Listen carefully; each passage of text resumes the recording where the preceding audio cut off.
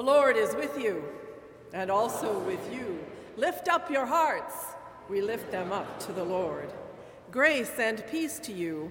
On behalf of Dean Robert Allen Hill and the Marsh Chapel community, as we are a gathered congregation, present at 735 Commonwealth Avenue in Boston, present in New England through National Public Radio, WBUR 90.9 FM, and present through internet and podcast around the globe at WBUR.org. Dean Hill sends his greetings from Albany, New York, where he is preaching at Trinity United Methodist Church. We wish him traveling mercies and a safe return to us next Sunday. We are pleased to welcome to our pulpit this morning the Reverend Regina L. Walton. Reverend Walton is an Episcopal priest who serves as the curate at the parish of the Good Shepherd in Waban, Massachusetts. She is also a PhD candidate in religion and literature in the Division of Religious and Theological Studies at Boston University. Since 2007, she has been Dean Hill's teaching assistant for his fall course at the School of Theology, the Gospel of John. Welcome, Reverend Walton. I am Victoria Hart Gaskell, an elder in the New England Conference of the United Methodist Church and a chapel associate here at Marsh.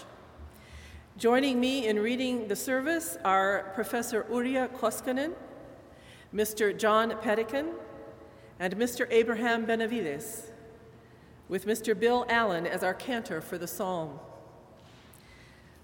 I will offer the prayers of the people on our behalf, as Mr. Bill Allen also offers our offertory prayer. Our musicians this morning are the Marsh Chapel Choir, under the direction of our own Mr. Justin Blackwell, who is also our organist. We encourage your written or emailed responses, your prayerful and material support, your selection of personal forms of ministry, and as the Spirit moves, your presence with us in worship.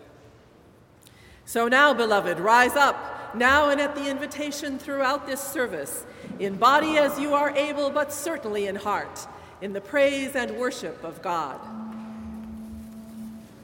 Amen.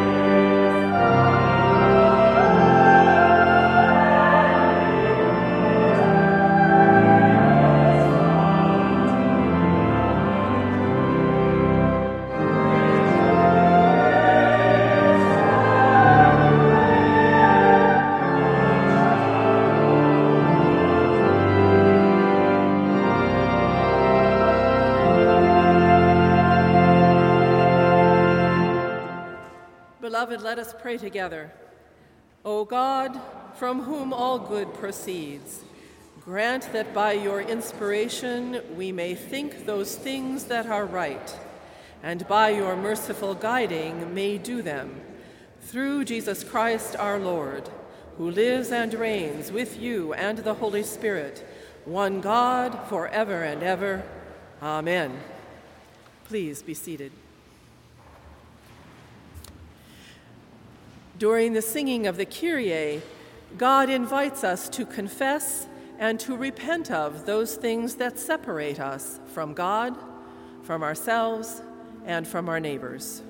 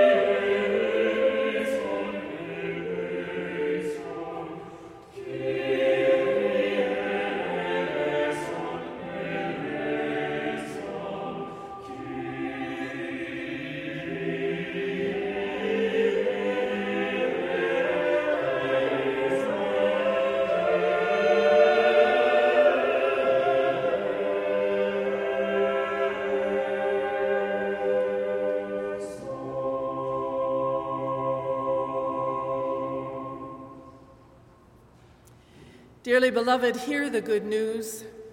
If we confess our sins, God, who is faithful and just, will forgive our sins and cleanse us from all unrighteousness. Thanks be to God.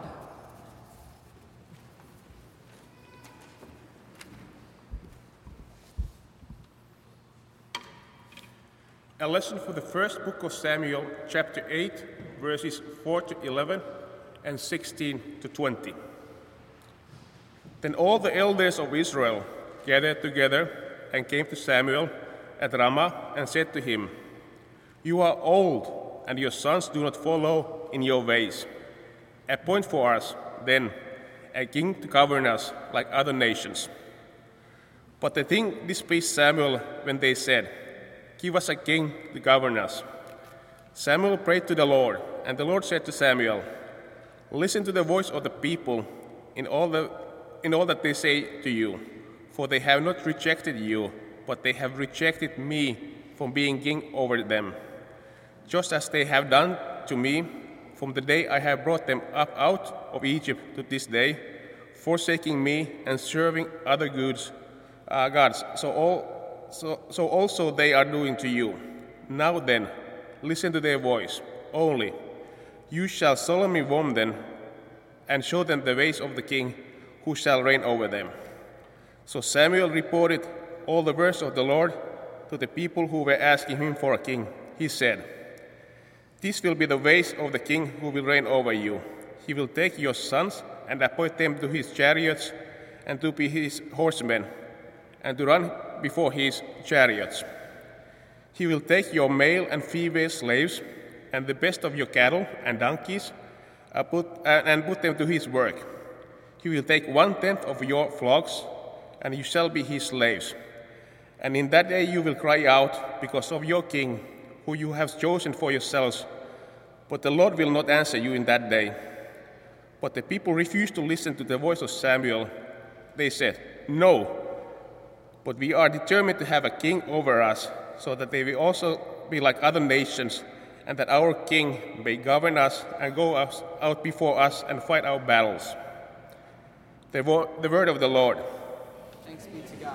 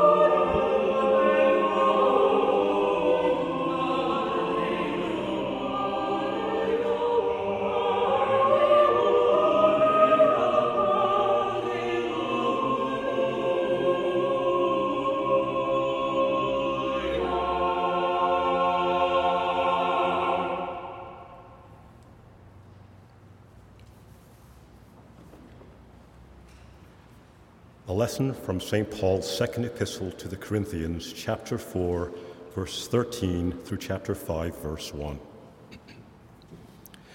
But just as we have the same Scripture, same spirit rather, of faith that is in accordance with Scripture, I believed, and so I spoke. We also believe, and so we speak, because we know that the one who raised the Lord Jesus will raise us also with Jesus, and will bring us with you into his presence. Yes, everything is for your sake, so that grace, as it extends to more and more people, may increase thanksgiving to the glory of God. So we do not lose heart, even though our outer nature is wasting away, our inner nature is being renewed day by day. For this slight momentary affliction is preparing us for an eternal weight of glory beyond all measure, because we look not at what can be seen, but at what cannot be seen. For what can be seen is temporary, but what cannot be seen is eternal. For we know that if the earthly tent we live in is destroyed, we have a building from God, a house not made with hands, eternal in the heavens. The word of the Lord. Thanks be to God.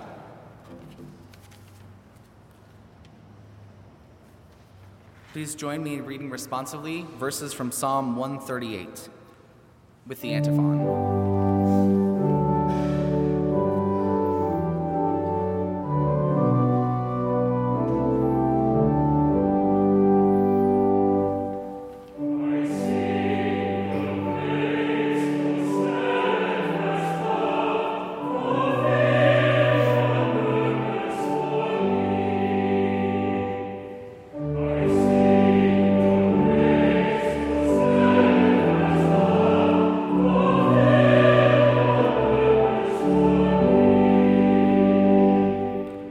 I give you thanks, O Lord, with my whole heart.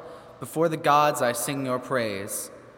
I bow down toward your holy temple and give thanks to your name for your steadfast love and your faithfulness.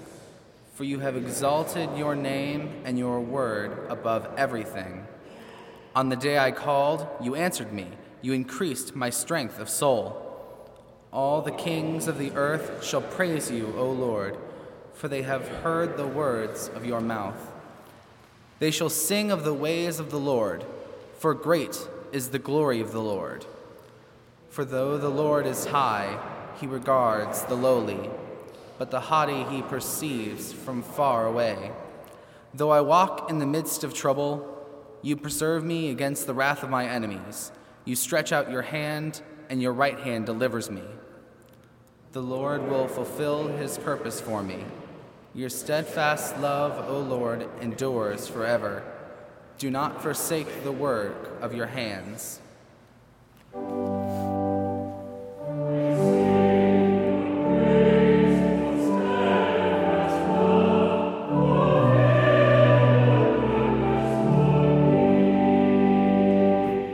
And now please rise for the singing of the Gloria Patri and the reading of the gospel lesson.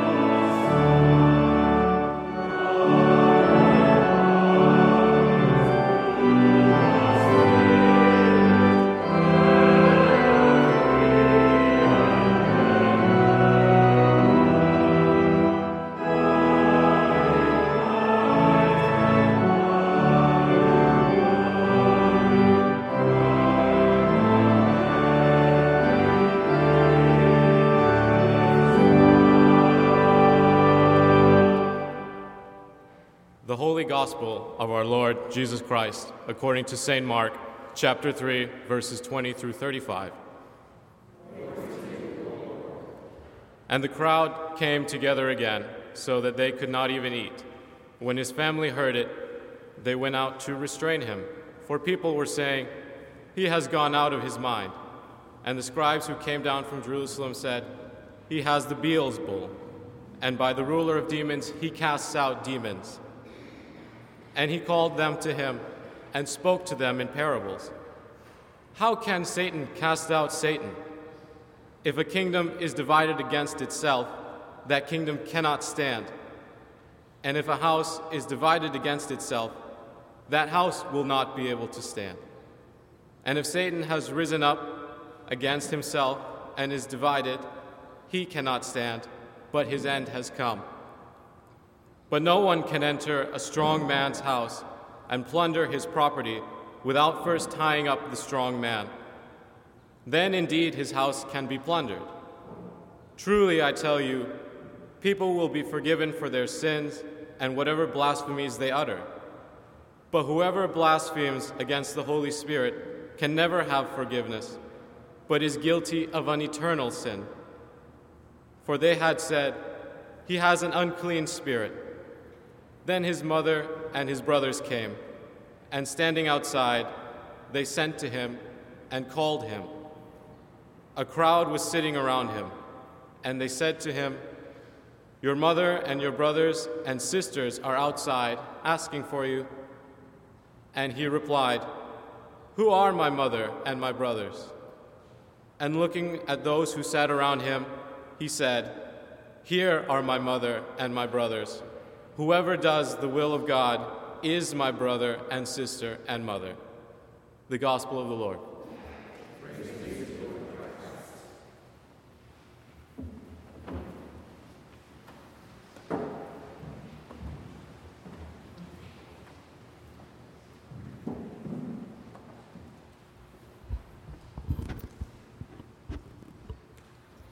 It's a great honor and pleasure to worship with you this morning. I have so much respect and admiration for Dean Hill, and it's a great privilege to stand in his stead. And standing in his stead has been made much easier by the fact that Marsh Chapel has an adjustable pulpit. So for that, I am grateful. Though I have almost no nautical knowledge or understanding of shipbuilding, one of my favorite museum exhibits has always been the collection of maritime paintings at the Peabody Essex Museum in Salem. These are masterfully executed renderings of 17th through 19th century ships from all across New England. Their aesthetic, which is captivating to me, combines strength and power with delicacy of line and grace of movement. However, while the paintings themselves are unbelievably detailed, maritime paintings as a genre fall into a very limited number of categories. You have ships in a calm harbor, ships in a storm, whaling ships in pursuit, ships in battle in a storm, and the tragic ne plus ultra, the shipwreck. Despite the restricted subject matter, I think part of my fascination with these paintings has to do with what you might call their moral message, which I would summarize this way. Even the pinnacle expressions of human craftsmanship and ingenuity are no match for the elements or for human nature, for wind or water or war. Wind and water have always been used as metaphors for the spiritual realm. In Genesis 1, the Spirit moves over the waters, ruffling the abyss, churning it up as God began the work of creation. In the Exodus, the Lord sends a driving east wind to part the Red Sea and let the Israelites walk across on dry land. Jesus walks across the raging sea to the terrified disciples and calms the storm, demonstrating his command of the natural and the supernatural world. Wind and water, we see outlines, direction, response. We can feel the pressure drop. We can smell the rain on the air before it falls. But the forces that cause this are invisible and out of our control. And so it is with the Holy Spirit, which 2 Sundays ago we celebrated in Pentecost. We feel the Spirit and see its effects. It is presence, but not a presence that can be pinned down. The Holy Spirit is the wild card of the Trinity. The Spirit itself does not speak. It only speaks through. The Holy Spirit is the opposite of every broad human preference, where we want order, predictability, control, tangibility, hierarchy. The Holy Spirit is unbound, unpredictable, out of control, immaterial, and, to use biblical language, no respecter of persons, especially important persons. In other words, the Holy Spirit is rarely good news for the status quo. In today's scripture readings, physical reality, the facts of this world, its established structures and relationships, real life, as it is often called, is pitted against spiritual reality, the immaterial, the hidden but strongly felt presence of God manifest, the great mystery of our existence. The Israelites, in the lesson from the Old Testament that we heard, want a king. The age of rule by the judges and prophets is coming to an end. The days of the Exodus and of wandering in the wilderness, of being led by a pillar of cloud and fire, are long gone. The Spirit of the Lord has rested on various prophets and judges, speaking through them. When Israel has followed the Torah, it has prospered. When it has not, it has faced disaster. But now the great prophet Samuel is old. His sons are corrupt, and Israel is tired of this system. Appoint for us a king to govern us like other nations. We just want to be like everybody else, the chosen people say, sounding a bit like junior high school students. We want what everyone else has. Why do we have to be different? Why can't we have a king that we can see and touch, who can speak to us directly, not from a mountain or fiery cloud or in thunder? We want someone accessible. We want someone who will go out ahead of us and fight our battles. Which is, of course, another dig at Yahweh. Hasn't he been fighting for them at Jericho and Canaan? But they want someone in a crown and a shiny suit of armor, not a hidden force from above.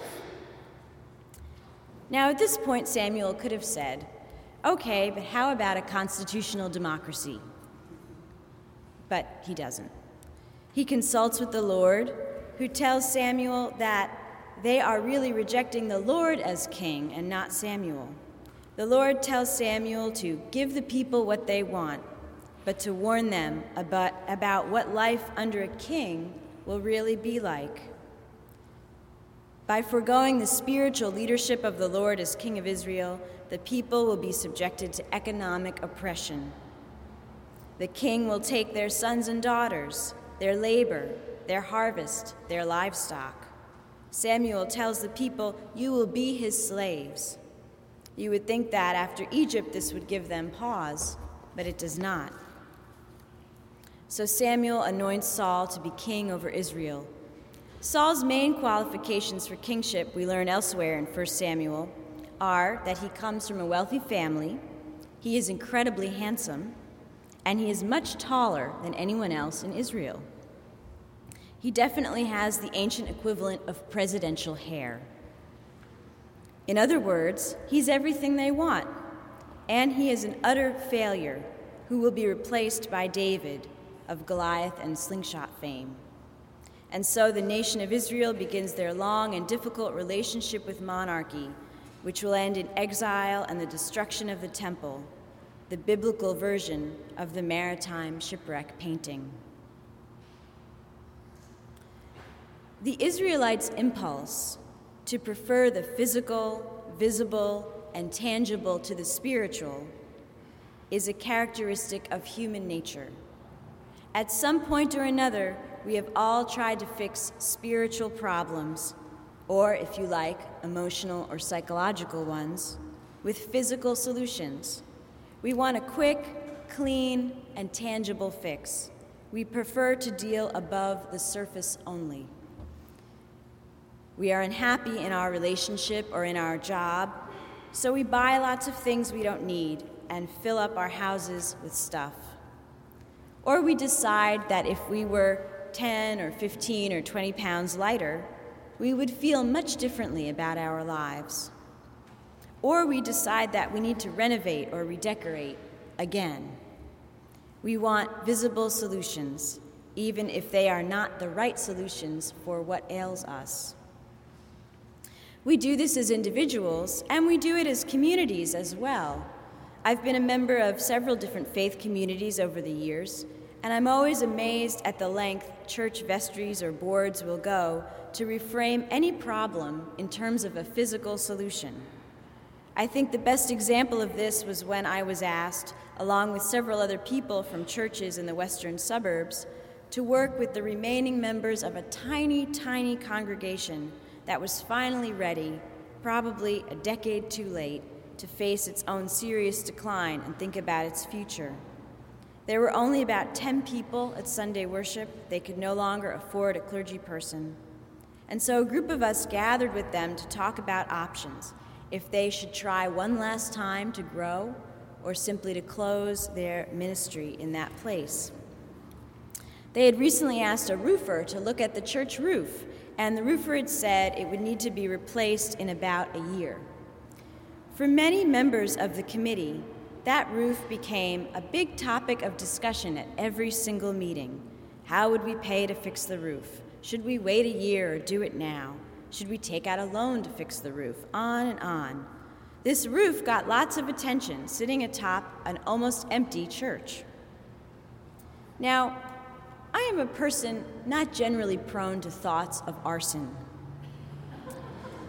But I did catch myself thinking, once or twice, how convenient it would be if for some reason this dilapidated old millstone of a church building would just, disappear. Go up in smoke, collapse, what have you, at night when no one was there. And then we could get on with the real work that we were called together to do, to decide if this congregation has a future. I didn't give in to those thoughts, by the way, and the church building still stands.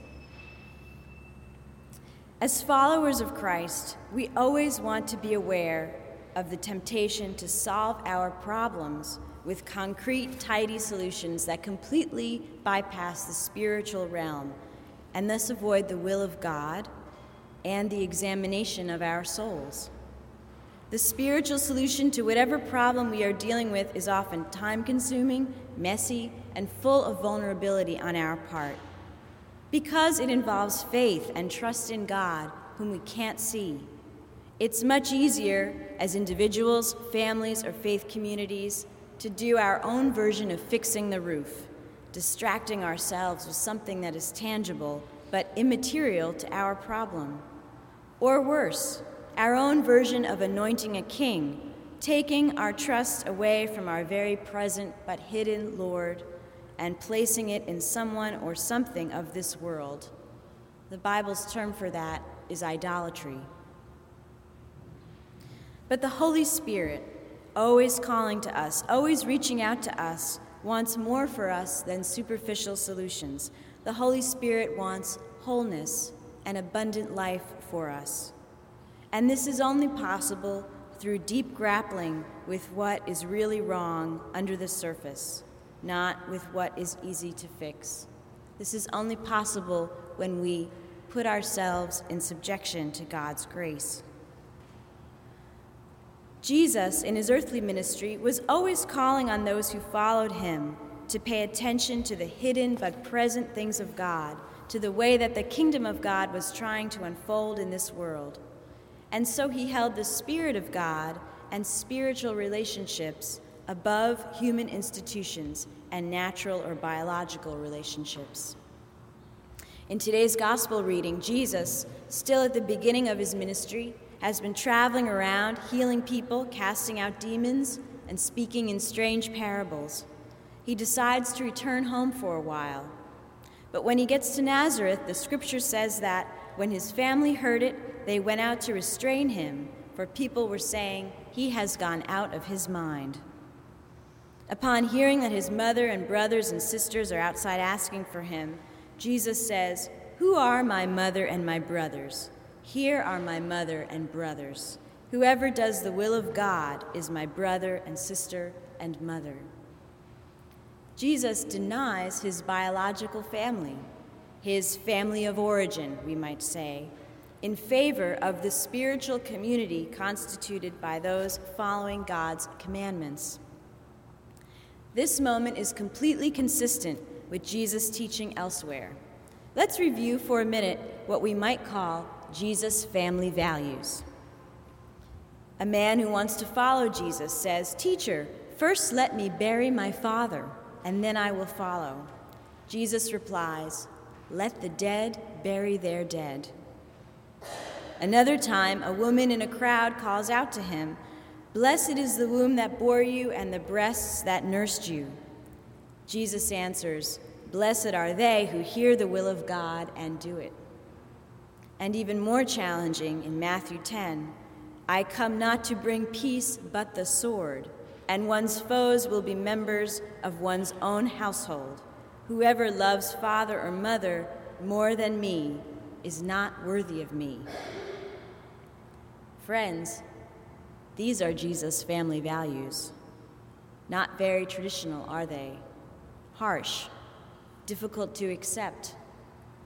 The Spirit of God has more claim on believers than their families. This, frankly, is a radical notion even now, let alone in the first century.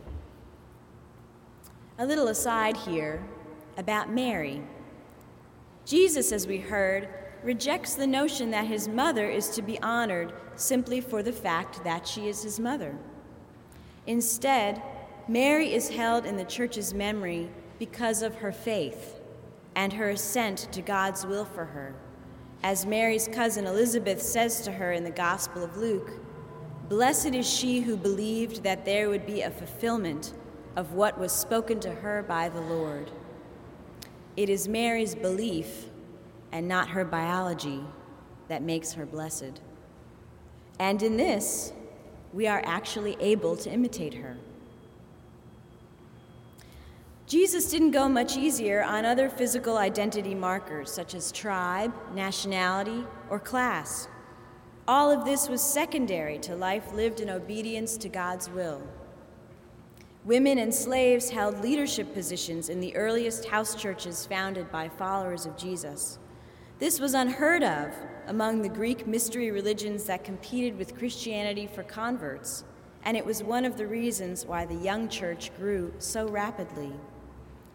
In God and in Christ, we are not limited by our earthly identity markers, by our gender or sexual orientation, by our families, by our race or ethnicity, by the various tribes to which we belong, professional, educational, or class-based. The Apostle Paul said, "There is neither Jew nor Greek, male nor female, slave nor free, for we are all one in Christ Jesus." This does not mean that these things become invisible or insignificant. It means that they are not the sum of all we are in God. In Christian community, we are able to transcend the restrictions placed upon us by the circumstances of our lives. Jesus' family came to restrain him.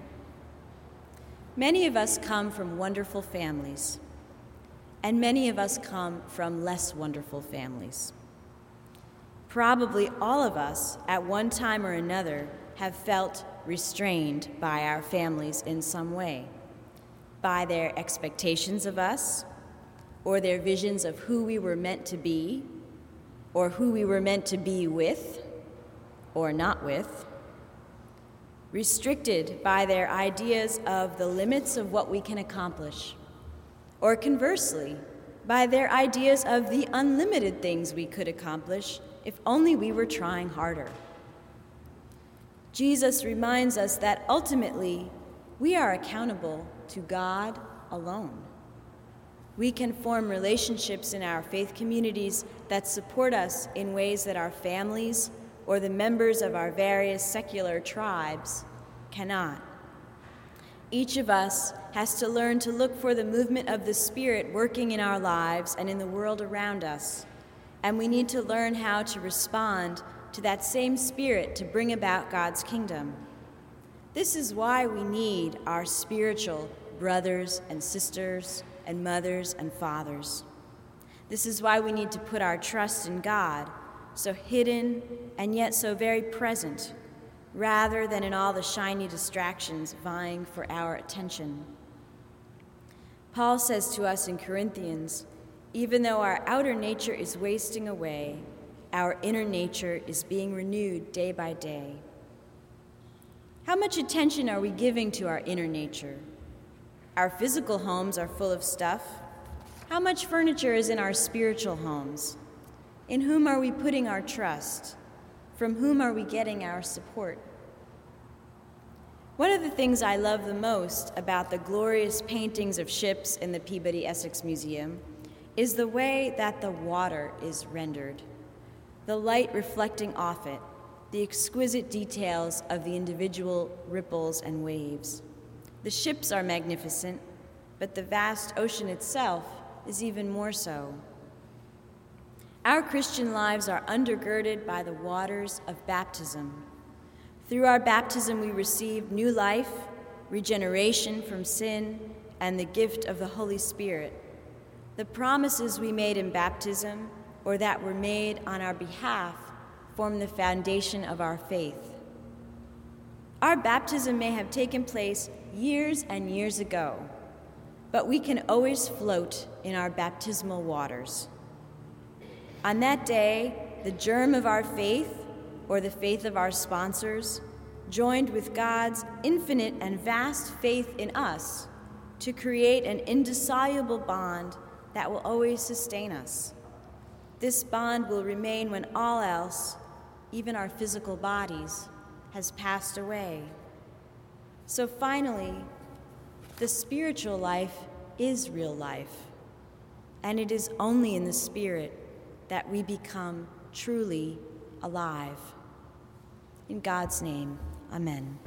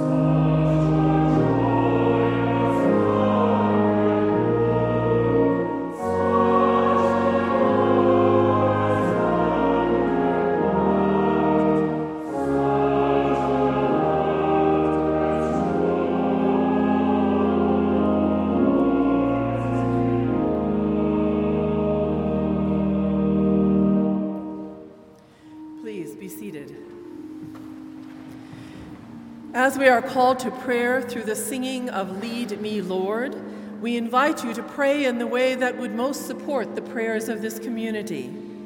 Please stand or kneel at the altar rail, raise your hands in place, respond in your first language, however the Spirit may move you this morning. I will set the intention, and then we'll say, in your grace, if you would please respond, hear our prayer.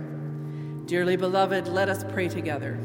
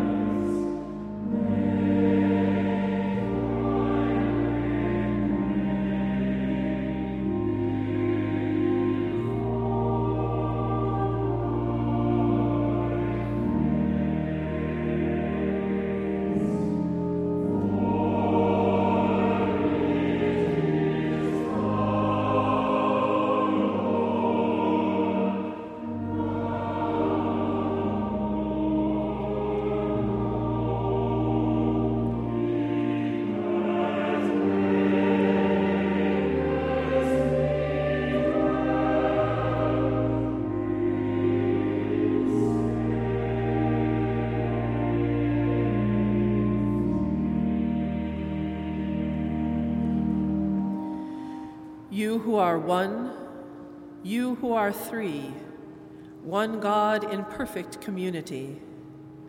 We who are created in your image are glad and grateful for your presence with us as source of all life and Christ and Spirit, for your encouragement by your gifts and fruits in our lives, for your empowerment to grow in love and to choose the good. In your grace of invitation and inclusion, we pray. For ourselves, as individuals and for the communities of which we are a part. For our particular ministries in the world. For our ministry in and through Marsh Chapel and the Office of Religious Life. For the work of all the Church. In your grace, hear our prayer.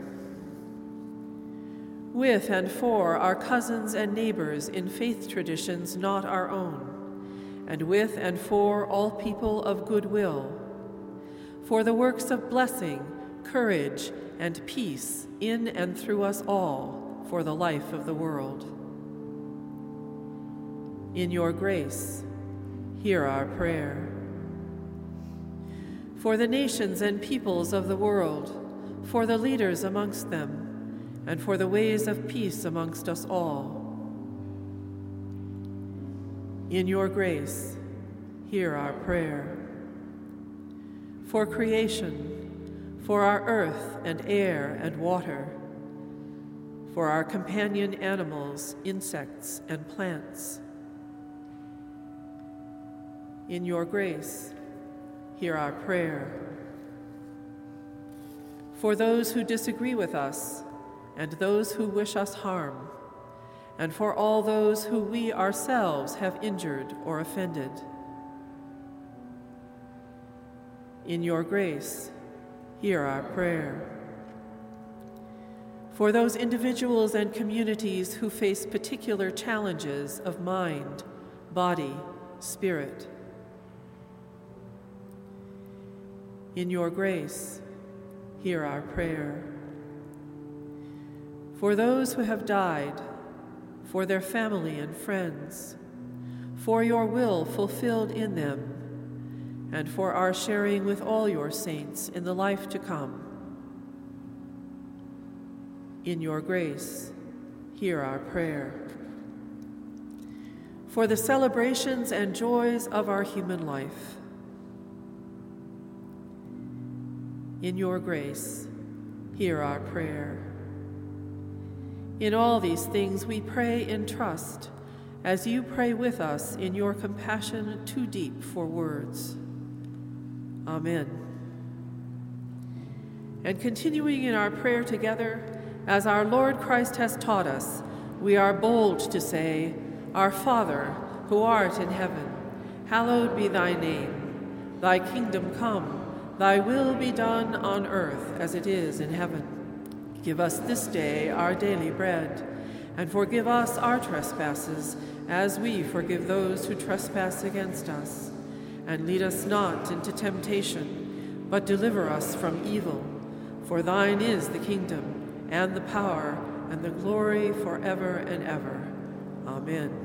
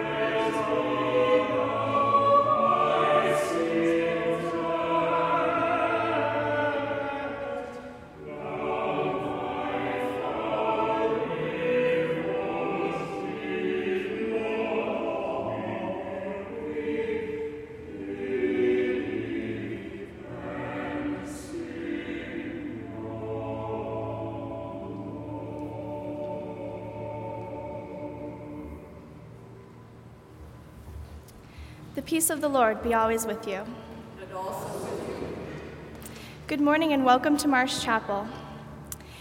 We encourage you to take a moment to put your name and contact information in the red books found along the center aisle of each pew so that we can get to know you better and help you get to know one another better.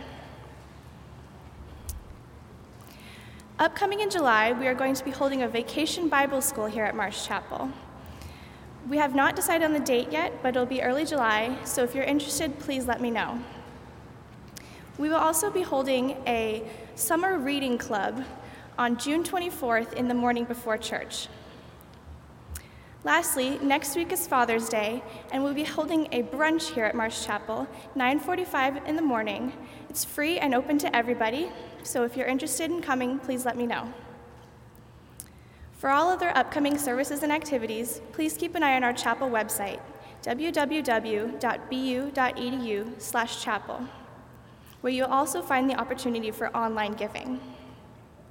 Now walk in love as Christ loved us, an offering and sacrifice to God. Amen.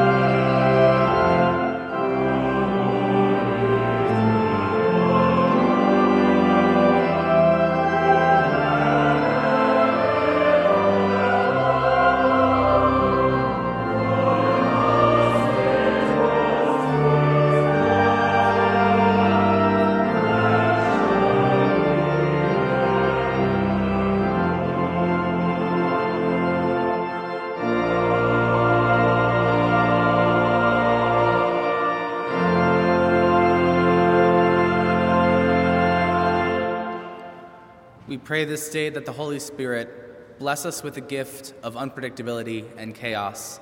Let this money not merely serve a good and physical purpose. Let it be a blessing of unpredictability, chaos, a blessing on the spirit.